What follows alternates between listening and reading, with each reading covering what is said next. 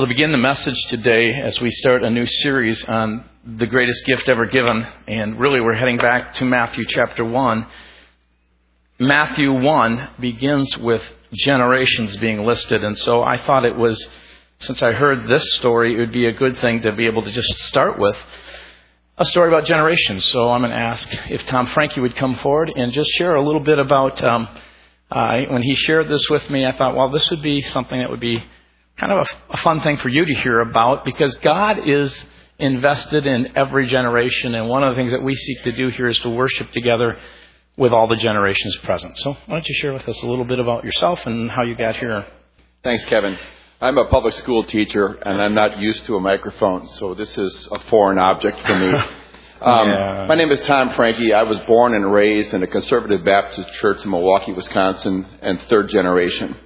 My dad was born there. My grandfather and grandmother attended there. And sitting in church with three generations of Frankies was kind of what it was for all of my friends. We vacationed together as families. My mom was a children's ministry leader downstairs during the mornings. My dad taught adult Sunday school class, led the college and career age group at night, played the piano during Sunday morning services, and was a deacon. We were at church Sunday morning, Sunday night, Monday night, Wednesday night, Friday night. It was just the way that it was. And I intended fully to live my life in that church. Go off to Wheaton College, graduate 2 years ahead of Kevin. And then... Not because you're smarter, I don't think. Was it? Or maybe it was. I don't know. No, anyway.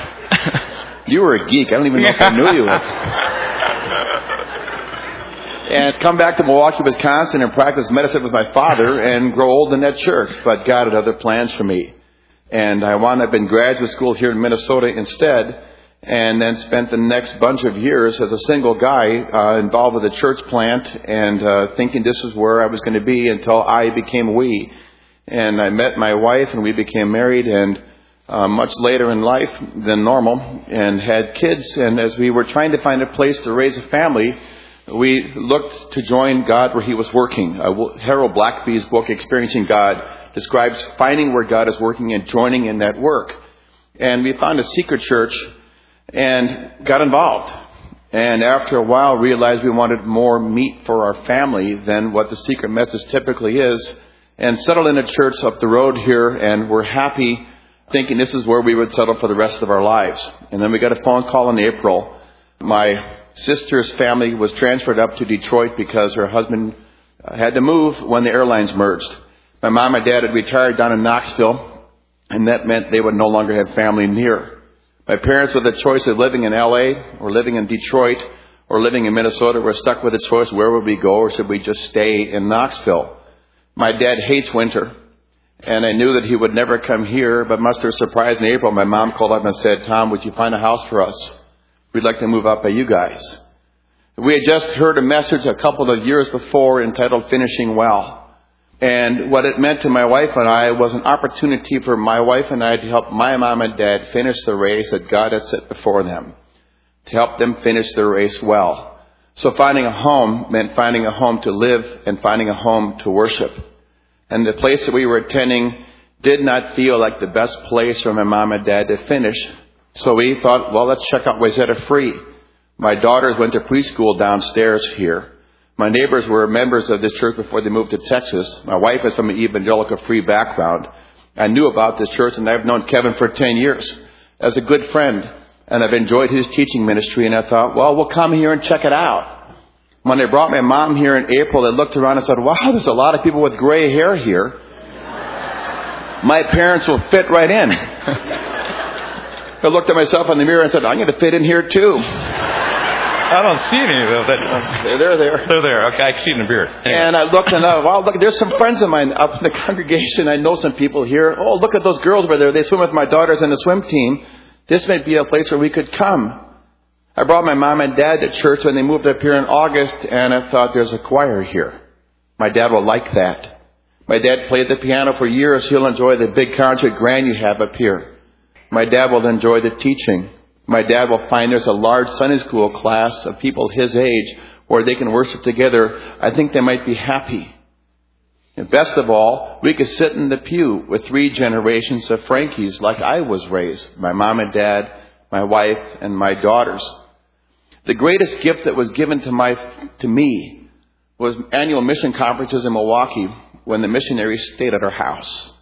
My mom and dad gave me a global view of the world by having missionaries stay in our home for sometimes up to a week, and did that twice a year. This church has a heart for missions. My parents will like that. I like that. My daughters will have an opportunity to serve locally, and I thought this would be a good place, a multi-generational home where my children, my wife and I, and my mom and dad can all find a place to serve God better. Where my parents can finish the race that God set before them, my children and my wife and I can continue our race, and where we can happily grow closer to God together. And best, I enjoy Kevin's teaching. I'm writing in my Bible again. Did you want me to say that? No, you're done. Thank you.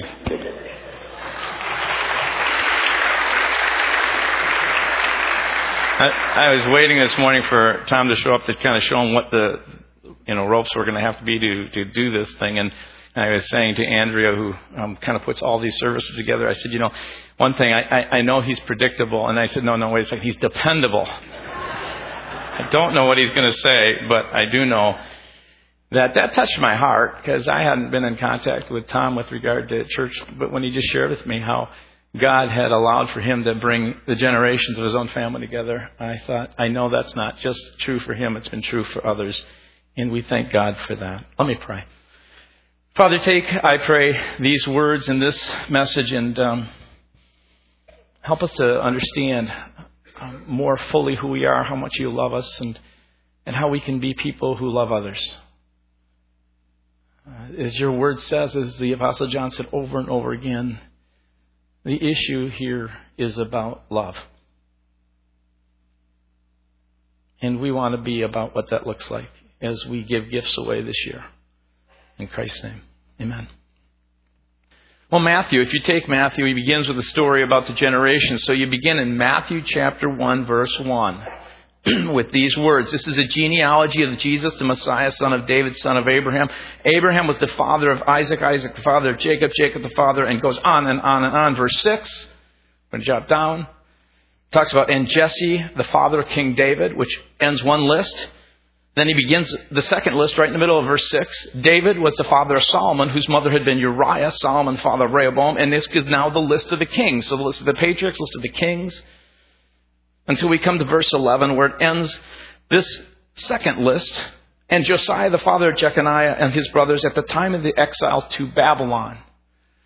So we move from the patriarchs to the kings to now the exile in Babylon. And so verse 12 begins the next list. After the exile to Babylon, Jeconiah, the father of Shealtiel, and goes on with a little more difficult names for those of you who want to try and read it. Begins and ends in verse 16. And Jacob, the father of Joseph, the husband of Mary, and Mary was the mother of Jesus, who is called the Messiah. There were 14 generations in all from Abraham to David, 14 from David to the exile to Babylon, and 14 from the exile to the Messiah. And as you read this, and as I went through this and studied this, I have to tell you, there is so much in this that we're going to just condense it down as best we can to a few of the things which I call are the marks of God's character, as they are all over this genealogical record. There are all kinds of marks I could highlight, but I want to draw attention to a few, and specifically to this first one, which is what I call the mark of God's sovereignty over this genealogical generational list. God's hand is on it. The Heavenly Father's fingerprints are all over this. He's the authentic, genuine, promised Savior of God. And as I looked at this, I asked myself, why does he begin with this genealogy? Why present the lineage? Why the very first thing out of the books? You know you're supposed to tell a good joke or some kind of poem or something to start, the story, right? And what kind of attention getter is this? Well, it grabs the attention of the Jew. It grabs the attention of the people in that day. Genealogical lists were incredibly important. And as we look at this and study this and look further into this, the Heavenly Father had promised to send a Savior for all nations, and He had promised that it would come through Abraham and that it would then follow through the descendant of the first king over that whole kingdom, at least the first king who was the godly man, David.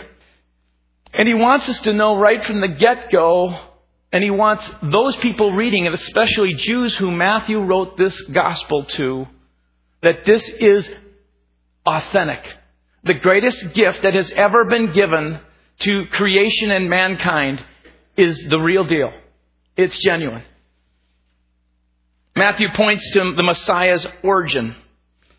In origin, Jesus, the Messiah, is tied to the original. That's where you get that word origin. Original. And that original one was Abraham himself, the founder of the people of God. So that's why he begins there. Because that's what they're concerned about. In fact, if you look at Genesis chapter 12, verses 1 through 3, you'll see way back in the very first part of the books of the Bible, in Genesis, God calls Abraham, and it says in verse 1, God told Abraham, leave your country, your family, your father's home for a land that I will show you. He's going to take from the people, the race of humanity, he's going to take one person and build a nation around it and show himself and reveal himself so that ultimately through Abraham, he would reveal himself to all people so that as he blesses Abraham, all people would be blessed. So he says in verse 2, I will make you a great nation and bless you. I'll make you famous and you'll be a blessing. I'll bless those who bless you and those who curse you, I'll curse. And all the families of the earth will be blessed through you. And so as you look at Matthew verse 1 of this first chapter, this is the genealogy of Jesus, the Messiah, the son of David, the original, tied back to the son of Abraham. And that's where he begins in verse 2, Abraham, and he begins to draw down the line so you can follow this path. And Matthew continues down the list till he gets to verse 6. And then he gives a second list. And there's another truth about the sovereign hand of God in this. Not only has he tied it back, and you see the sovereignty of God through Abraham and the promise that this blessing would become a blessing to the whole world. He now says in verse 6, this sovereign hand is on the Messiah because you see it also. This Messiah comes from the great king that I told you about. Not only original to Abraham, but the Messiah is authentic because he's a descendant of David. Coming from the royal line of David, just as God had promised. If you listen to the promise of David, look at 2 Samuel, and I'll give you these scriptures, 7, verses 12 and 16. Here, again, you see the fingerprints of God all over this. He says in verse 12, when your days, he's talking here to David, are over and you rest with your ancestors. This is when you're dead in God, David, I will raise up your offspring to succeed you. Your own flesh and blood. I will establish his kingdom. Your house, he's talking now about those who will follow me. Your house and your kingdom will endure before me, and your throne will be established forever. And if you go to Isaiah chapter 9, verses 6 through 7, these next verses, you see Isaiah foresaw this son as well, some 600 years before the birth of Christ. He says in verse 6, and we read this as a call to worship, for unto us a child is born, to us a son is given, and the government will be on his shoulders. Now if you walk kind of past these verses and just get down to verse 7, the last part, he says he will reign on David's throne and over his kingdom, establishing and upholding it with justice and righteousness from that time on forever. And the zeal of the Lord Almighty will accomplish this. God in his sovereign power will bring this to fulfillment. Which is an interesting thing, just to stop for a second and say the zeal of the Lord will accomplish this. This is not Israel. They're not going to be the ones. They're not going to try and figure it out and somehow make it happen. In fact, everything they did started to work against this. This is not about the leadership making this happen. This is not by power nor by might, but what? By the Spirit of God. He will make it happen. When God wants to do something, He will do it. So I just want to stop for a second in your life. If God is speaking to you, your heart is open, and He begins to promise to you. He begins to start to work in your life. He begins to impregnate you with this Holy Spirit. It is His energy and His zeal that will bring that about as you participate and respond to Him. So Luke traces this. If you look at this lineage, If you go to Luke, he has a genealogy, but not till about chapter 3. He gets a little further into the Gospels before he starts bringing up the genealogy. And he does it specifically for a different reason. He relates it not back to Abraham, but all the way to Adam, because he's writing a book to the Gentiles. He wants them to know that Jesus was not just given to the Jews. He wants them to know that the blessing was to be to the whole world, to all humanity. So he goes all the way back to Adam. And he traces this, interestingly, Luke does, through Mary's line. But Matthew, he's tracing this through the line of Joseph. And he's tracing it through what I would call a royal line. Matthew presents a lineage of David's kingly descendants, which go through Solomon and ultimately come through Joseph. But if you look at Luke's, neither Solomon nor Joseph, as you go through it, are blood relations of Jesus. So you have two different lineages with some different names in it, and you have to ask yourself, what's this about? Well, see, Luke is actually showing Mary's bloodline. Matthew has a different purpose.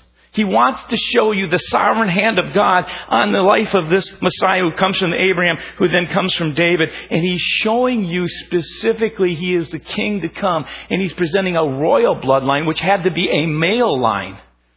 But it's not a bloodline in the way we think of it. Matthew's royal lineage was common. The way that they would do this when they would look at kings was very common in the ancient world. And if you think about it, even to a degree today. You think about royal lineage and you think of what's happening in England. Probably the closest parallel that we have. In the British monarchy, when the throne succession jumps to another part of a family by default, as when there's an abdication or there's no heir, they trace the royal line in that way. So there's an actual bloodline, and then there's also a line that is by blood. But from time to time, it doesn't go from father to son, but it jumps to an uncle or it jumps to whoever the next heir because of abdication, or in some sense, there isn't an heir present. And so that's what you see in the two accounts. And there's a reason why Matthew wants to show the royal line, the kind of the monarchy line. Because here's his point. Jesus is the descendant, and his throne comes from David. Now, what you see in the Word of God is that you see both lines, which is a pretty amazing thing. You have the line of Mary all the way back to David, which is a bloodline. And then you have the royal line of Matthew. And that's why when you look at this story, you also see the story of Christ, that they have to travel back to David's hometown, Bethlehem. Everything is bringing them back to this place where David, who was the king, was, so that you can see again and again this line. So Matthew details the lineage through the male line because this would legally establish that Jesus has the right to the throne. And as you go through Matthew, and as we've seen, what are the Pharisees, what are the scribes always concerned about? They're always concerned about legality. They always want to make sure it's legally right. And so he starts out right from the beginning. He says, let me just show you the line which comes from Abraham, that comes through David, and its legal succession all the way to Jesus. You see, the Jewish world was into this whole idea of genealogy. You had to have the right pedigree to rule. You had to have that line very clearly demonstrated. So that's why he begins with this. And it catches their attention.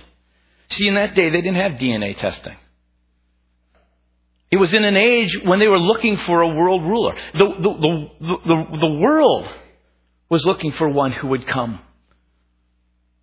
And it was in a time, and if you read back in that time, it was filled with all kinds of imposters. So authenticity was crucial. That's why Matthew begins his gospel with a genealogical record detailing the lineage of Jesus and really tying it specifically to David.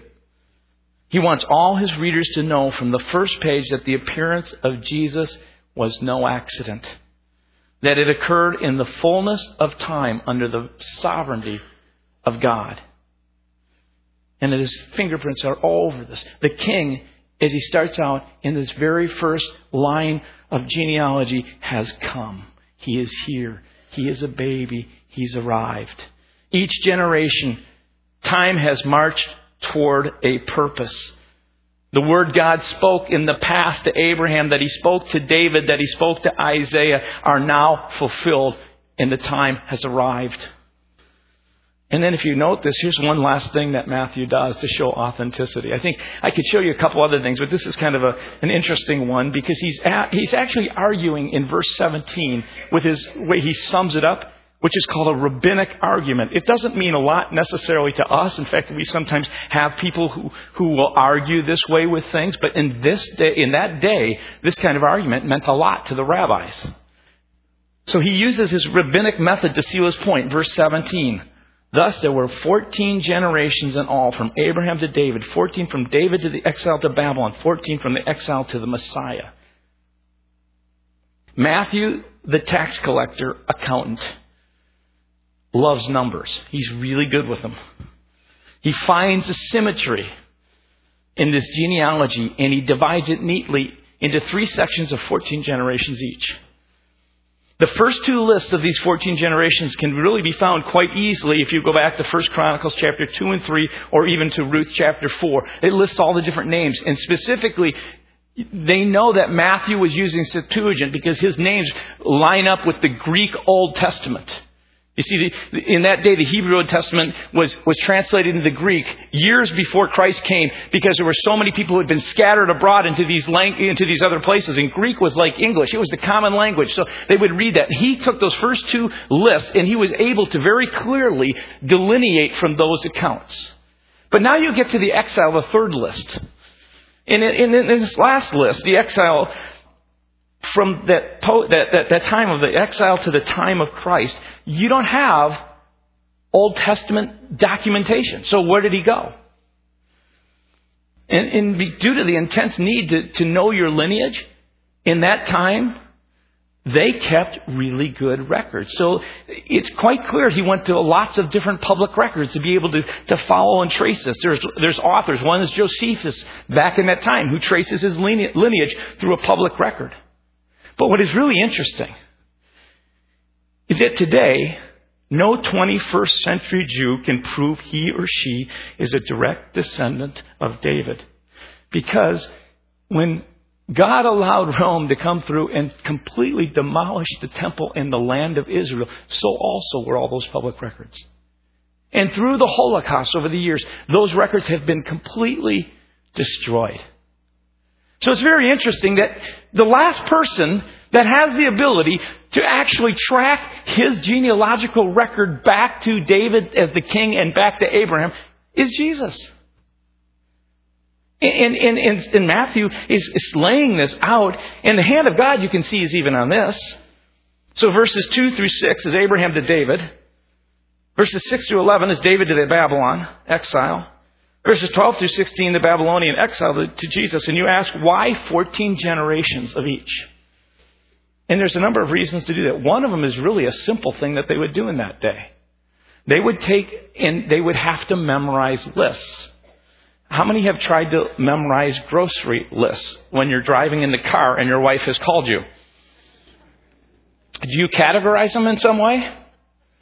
Do you use letters, or do you maybe this is the fruit department, this is the meat, however you do it? Well, they knew it was easier to memorize something if you were able to go 3 and 14, 3 and 14, and you could look at it and go, oh, Abraham the patriarchs, David the kings, Babylon the exile. And so for a pre-literate oral culture, writers would purposely group these lists numerically to help with memorization. But there's a deeper reason even that he does this. And it goes back to this whole thing of it being rabbinic. They used rabbinic arithmetic. Numbers and symbols were very important. My New Testament professor at Trinity Seminary, Don Carson, writes in his commentary, in the ancient world, letters served not only as the building block of words, but also as symbols for numbers. Hence, any words had a numerical value, and the use of such symbolism is known as gematria. In Hebrew, David, which is the consonants, D, which would be W in the Hebrew, and D. D would equal 4, W would equal 6, and D would equal 4. The vowels of the letter, of those letters, add up to 14. So that was for him another way. For those who are rabbinic in nature, they're looking at it and they didn't use the vowels. They just used consonants. D equaling 4, 6 is the W, and D, or the V, if we would say in English, equal 14. And so what he's doing is building it. Scripture is so much more complex and detailed than we even understand. And as he's presenting this to those people, he's just trying to make it so clear that God's sovereign hand is over this in every way you can imagine. Even down to the numbers. Your king has come. And then he shares one other thing. Really two. And I'll share these if I can. Not only is it God's sovereignty, but as you look at this list, he wants you to remember this king who comes not to kind of wrap his hand around your neck and say, straighten up. But he comes because he knows we're damaged goods, and he says, I've come to give you grace. So Matthew wants to include something in here, because as you look at this, it's not only marked by God's sovereignty, but it's marked by God's grace. A curious feature in Matthew's genealogy is the mention in verses 2 through 5 of 3 women. This is not common in any way. Verse 3, Tamar, says the mother of Perez and Zerah, which were probably twins. Verse 5, Rahab, the mother of Boaz. Verse 5 again, Ruth, the mother of Obed. See, women's names did not normally appear in Jewish genealogies. It was a patriarchal culture, and so you would just have those listed that were the men of that line. But what's even more interesting here is, for a legal lineage, you had to have just male names listed, and so they never would list those of women. But Matthew draws attention purposely to the grace of God by listing these women and these unexpected unions that were not just of women, but they were 3 outcasts. God surprises everybody, and Matthew includes into his family a heathen Moabite, who is Ruth. And I could go through the history of the hatred between those two people. A prostitute, Rahab, and an adulteress, Tamar. It's kind of putting in the family tree those kind of things that you don't really have to put in there. You kind of like to try and hide those blemishes. It's what we do all the time when we sit around. Let's say I have a wedding coming. You go, do we really have to invite crazy cousin Joe? Does really wacko Aunt Edith have to come to Christmas this year? That kind of thing.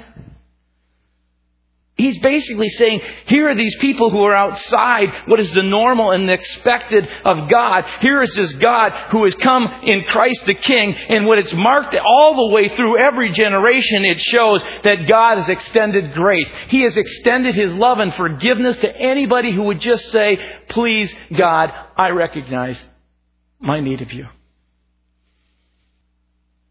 And if you get into the second set of generations, it starts out with a reminder that it was even the kings were birthed out of sin. Because he doesn't even have to mention this, but he does. He talks about David and what? His relationship with Bathsheba. Right, God's genealogy is full of characters. And he makes no attempt to hide them. And he puts them front and center, I believe, so that at Christmas time comes, we understand once again that we once again come and say, this gift not only does it have God's sovereign hand on it, but is full of His grace and His mercy, and He gives you hope. If you just look at the list of character God calls and uses, Abraham a liar, Jacob a deceiver, Moses a fugitive, Joshua was jealous, Gideon a coward, Samson a walking impulse control disorder, Eli a bad father, David the Holy One, an adulterer, Elijah suicidal. All the disciples were of little faith. James and John were status seekers. Peter denies Jesus 3 times and actually cuts a guy's ear off. And Paul says it was precisely when he felt most inadequate, most cast out from the presence of God, that the grace of God reached out and was sufficient for him. And so you go through this genealogy and you see this sovereign hand of God with the fingerprints of God all over it. And on those fingerprints are also this acknowledgement of this God not coming with a hand to slap and to hurt and to scold, but He comes first and foremost to grab hold of, to hug and to hold and to say, I love you. And if you're open to it, you're willing to recognize your sin, if you're willing to stand in the presence of me and call out with your whole heart, wanting to invite me into your life, I come to give you grace. And the last thing I want to share with you that I think is so really, there's so many, but it's also marked by the Spirit of God. You see, this King comes giving grace in order to bring about the opportunity for the Holy Spirit of God to take you and not leave you as you are, but to make you something far greater than you could ever imagine. Can you imagine that? I remember the day I really got real with God. I was sitting at this tree and I was reading the Bible. I was outside my house. It was like my second year, I think the summer of my year in college, and I was reading it. And I remember thinking to myself, I'd played a number of sports. I wasn't really the geek, Tom. You said I was, but I played a number of sports in high school.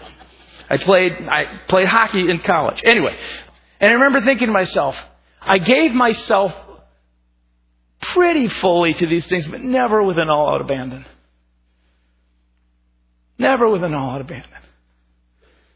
And I said, God, I've come to the recognition that you need to rule in my life. And I've come to the reality that your grace is sufficient, that I couldn't even stand in your presence if it wasn't for the fact that you take outcasts, you take failures, you take people like me and you. And I remember sitting there thinking to myself, God, there is one thing I want to abandon myself so totally to, and that is you. That your Holy Spirit would begin to just move in me and rule through me. And that someday, God, I would be able to look back at my life and say, I didn't withhold anything from you. Now, it's a long journey of learning the things that I do withhold. And it doesn't just automatically happen. But if you have never given yourself so totally full, where you have said, I abandon myself because I know that you, God, are a ruler. And I know that you give me grace. I don't deserve this. But I stand here today, this morning, and I am going to give you the greatest gift that I could ever give. I'm going to give you my whole life and let your Holy Spirit rule through me. Well, here's what's so cool about this. Jesus is not only marked by the sovereignty of God and the grace of God, but by His Holy Spirit. These aberrations of grace through the list of women that Matthew is using to fortify basically this last point, which is the most unexpected, surprising work of grace to cap off the list. If you read the words and understand the implication in Matthew's day, it has to their minds, they couldn't understand it, they couldn't believe it. And Jacob, the father of Joseph, the husband of Mary, and Mary was the mother of Jesus, who's called the Messiah. Jacob, the father of Joseph, the husband of Mary, and Mary, the mother of Jesus. This lands with a shock. Not Joseph, the father of Jesus. This is so unheard of in a line that falls down to the Messiah. But here is Jesus, born of a woman, and yet born so totally full of the Holy Spirit.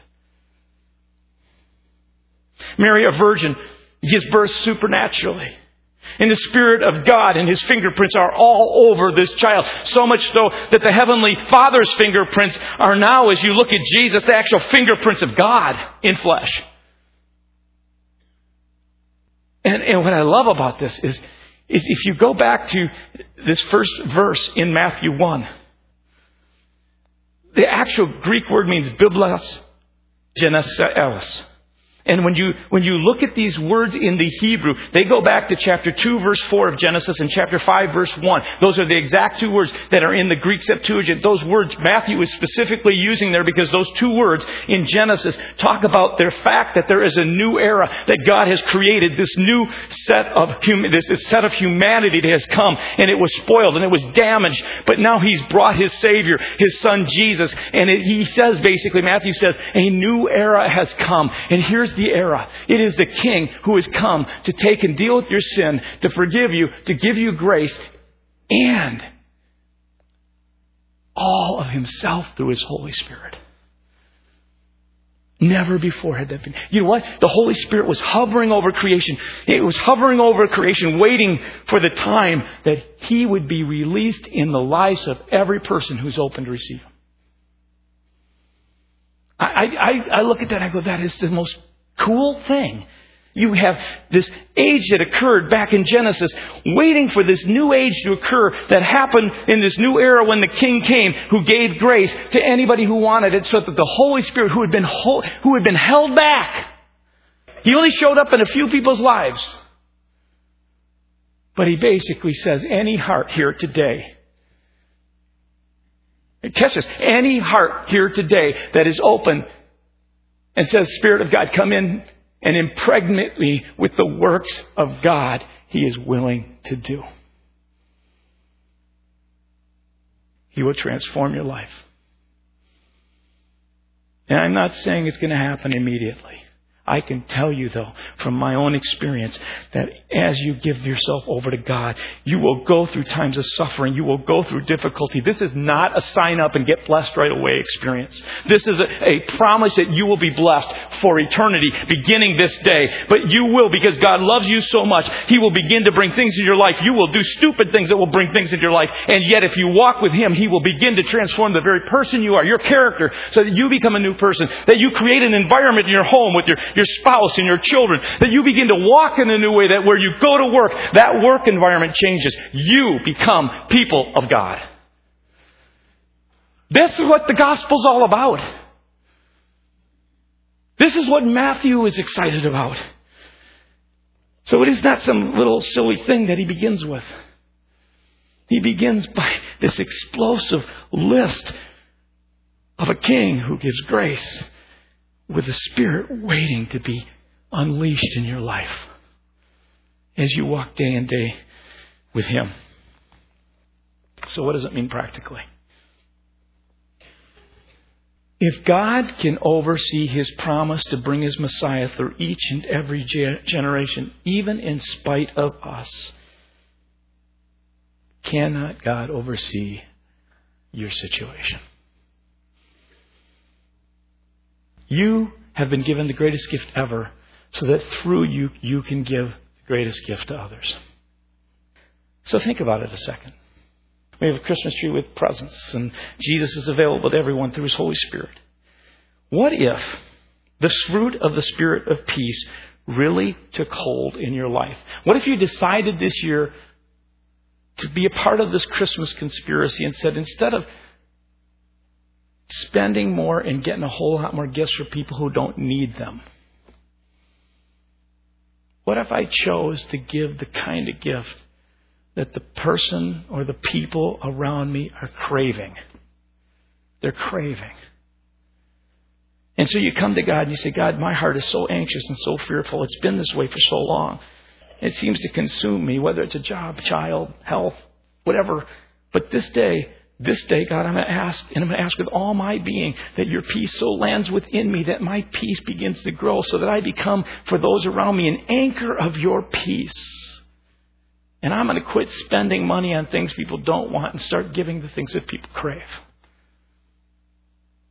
What if the gift you chose to give this year wasn't the one where you went and you bought another gift, but you said, Holy Spirit of God, begin to work in my character, begin to work in me, because I am a kind of person that, I'm not the real faithful, dependable type of person. I say this and I give this word here and it's not really fully my word. But God, what if I gave this gift to people around me and when they heard my word, they could believe it?